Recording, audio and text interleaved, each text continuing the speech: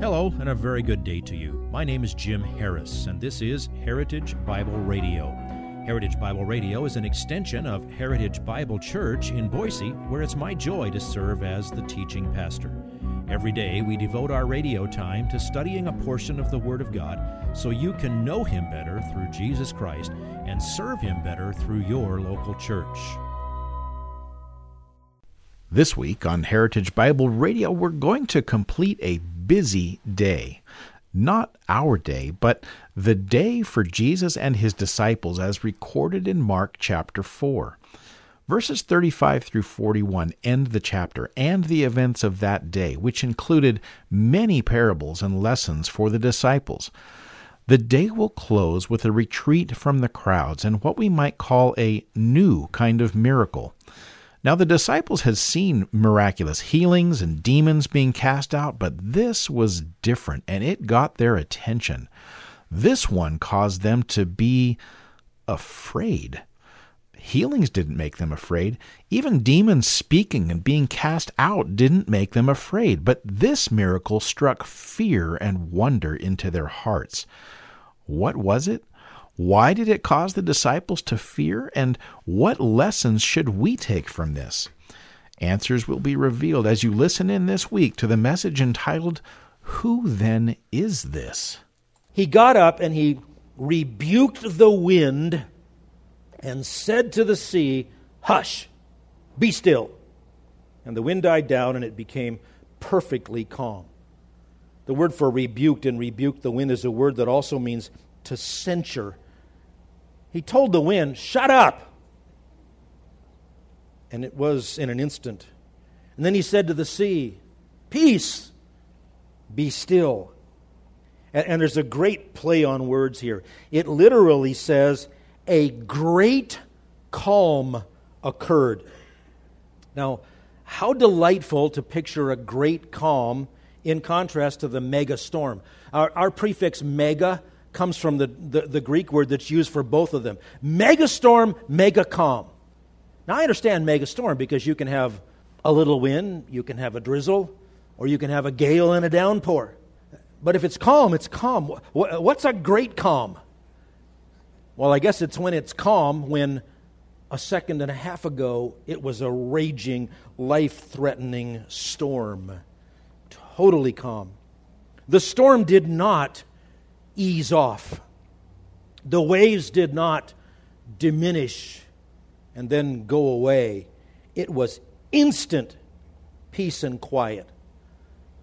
Like I said, almost certainly with a full moon in place, the stars in the sky, and likely just the right amount of breeze for smooth sailing. I can't imagine Jesus made them row the rest of the way.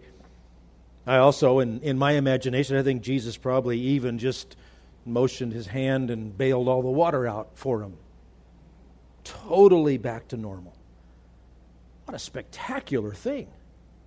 Now, the miracle's pretty easy to describe, pretty easy to understand, but the punchline of this passage is the response of the ones who were with Jesus. And this is where we see the reason for the whole incident. In the calm after the storm in verse 40, he said to them, Why are you afraid? How is it that you have no faith? Jesus likely said this several times in different ways. Again, Matthew's gospel says, Why are you afraid, you of little faith? Luke says, Where is your faith? Maybe he said one way to people in one boat, another way to the other boats, and maybe he said it once on the boat and twice on the shore. You get the point. You men of little faith, and variations on that expression are ways that Jesus on several occasions rebuked the disciples. It's interesting to look, especially in the Gospel of Matthew, where Jesus is dealing with the Jews, how he sometimes says that people had great faith. And sometimes he says to his own guys, you have puny faith. You little tiny faith people. What's the difference between little faith and great faith? Little faith is when you know a lot and you don't act on it. Great faith, Jesus reserves for people who knew very little and put everything by way of their trust on what they did know.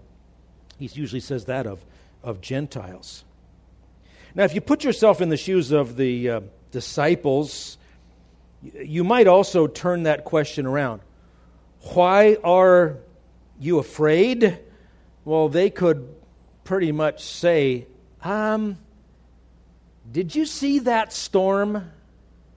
Did you notice that? The only natural reaction to a situation like that is to be afraid. They actually thought they were perishing. And they had withstood storms on the Sea of Galilee, so they knew about it. All the physical evidence that was there that told them that they had a very good chance to die. But that's the point. If you look at natural circumstances and you respond naturally, you have a totally different reaction than if you look to God and you act upon supernatural truth. Jesus' rebuke of the disciples was based on him wanting them to realize that nothing could happen to them apart from the will of God. They were fearful because at that moment when they were screaming at him, they were faithless. They were timid and scared because at that moment they had little faith. Or where is your faith? Jesus was in effect saying, don't you believe in me? Don't you trust in my power? My friends, you can take this away from this passage. Whether or not you ever cross the Sea of Galilee. When you are scared, it's a faith issue at stake in that moment. Now, trust me, in this world, there are endless, frightening situations that you might face. You can truly be in danger in this world. But you never need to remain frightened. God built us with senses. He gave us brains. We have built-in default responses, and when something is scary, you're going to feel afraid. When something has the potential to hurt you over a long time, you might be anxious. But you never need to remain in that condition. Yesterday, in the emergency room, I visited a friend who had just had a stroke. Now, praise the Lord, he's doing very well. Going to have surgery tomorrow to fix the problem that led to the stroke. But he didn't know that when he first was experiencing the symptoms. And he said he knew something was wrong. He said he knew he should go to the hospital right now, and when his wife agreed, he knew he really should go to the hospital right now. But he said, on the way, I calmed myself by praying, and I said to the Lord, thank you for your faithfulness all these years. I know that in your book were written the days that were ordained for me, when as yet there was not one of them. That's what a person with faith says when they have objective evidence to think, I might die today. You turn to God. That's the point. That's how true faith goes to work for you when you are in really trying, really dangerous situations. When the creator of the universe, the one who holds it all together every second, is with you in your heart, you're in good hands.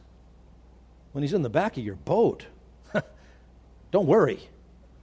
I don't know if that boat had a name on it or not, but on the back, maybe it said Allstate. Think about that one for a minute.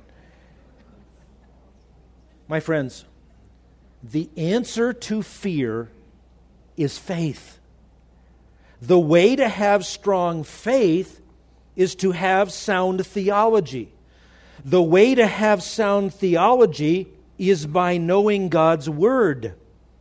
The way to know God's Word is by regularly marinating your mind in it. And by doing that, then you can abide in the perfect love of God. You can understand what it means to stand in His grace. You can understand what it means to be held in His grip so that no one can get out of His hand. And you always have the resources to overcome fear and anxiety. You will face fear.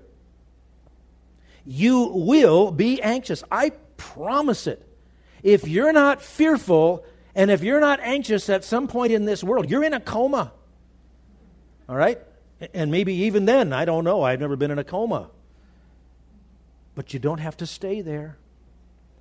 1 John chapter 4, verse 18. There is no fear in love. All right, let's do some exegesis. No fear means no fear. It's not just a brand of t-shirt. No fear in love. If you stand in the love of God, you have no reason to fear. But perfect love casts out fear. Now that implies that fear will be there, but this is what will root it out. Perfect love casts out fear because fear involves punishment, and the one who fears is not perfected in love. When you understand you are loved by the God of this universe who has you in His hand, you're not going to be lingering in fear. You can process it. So look at our text. The calm before the storm, this idyllic little boat ride. The calm during the storm. If you would like this message on compact disc, let me know and we'll send it to you. You'll receive the entire message, not just the portion on today's program. You can order by phone at 353-4036 or by writing to us at 7071 West Emerald, Boise, Idaho, 83704, or on the internet at hbc-boise.org. Heritage Bible Radio needs your prayers and your financial support. Once again, you can reach us online at hbc-boise.org or by telephone at 353-4036 or by writing to us at 7071 West Emerald, Boise, Idaho, 83704. And if you need a church home here in the Treasure Valley, I hope you'll visit us any Sunday at 7071 West Emerald. For Heritage Bible Radio, I'm Jim Harris. See you next time. Bye-bye.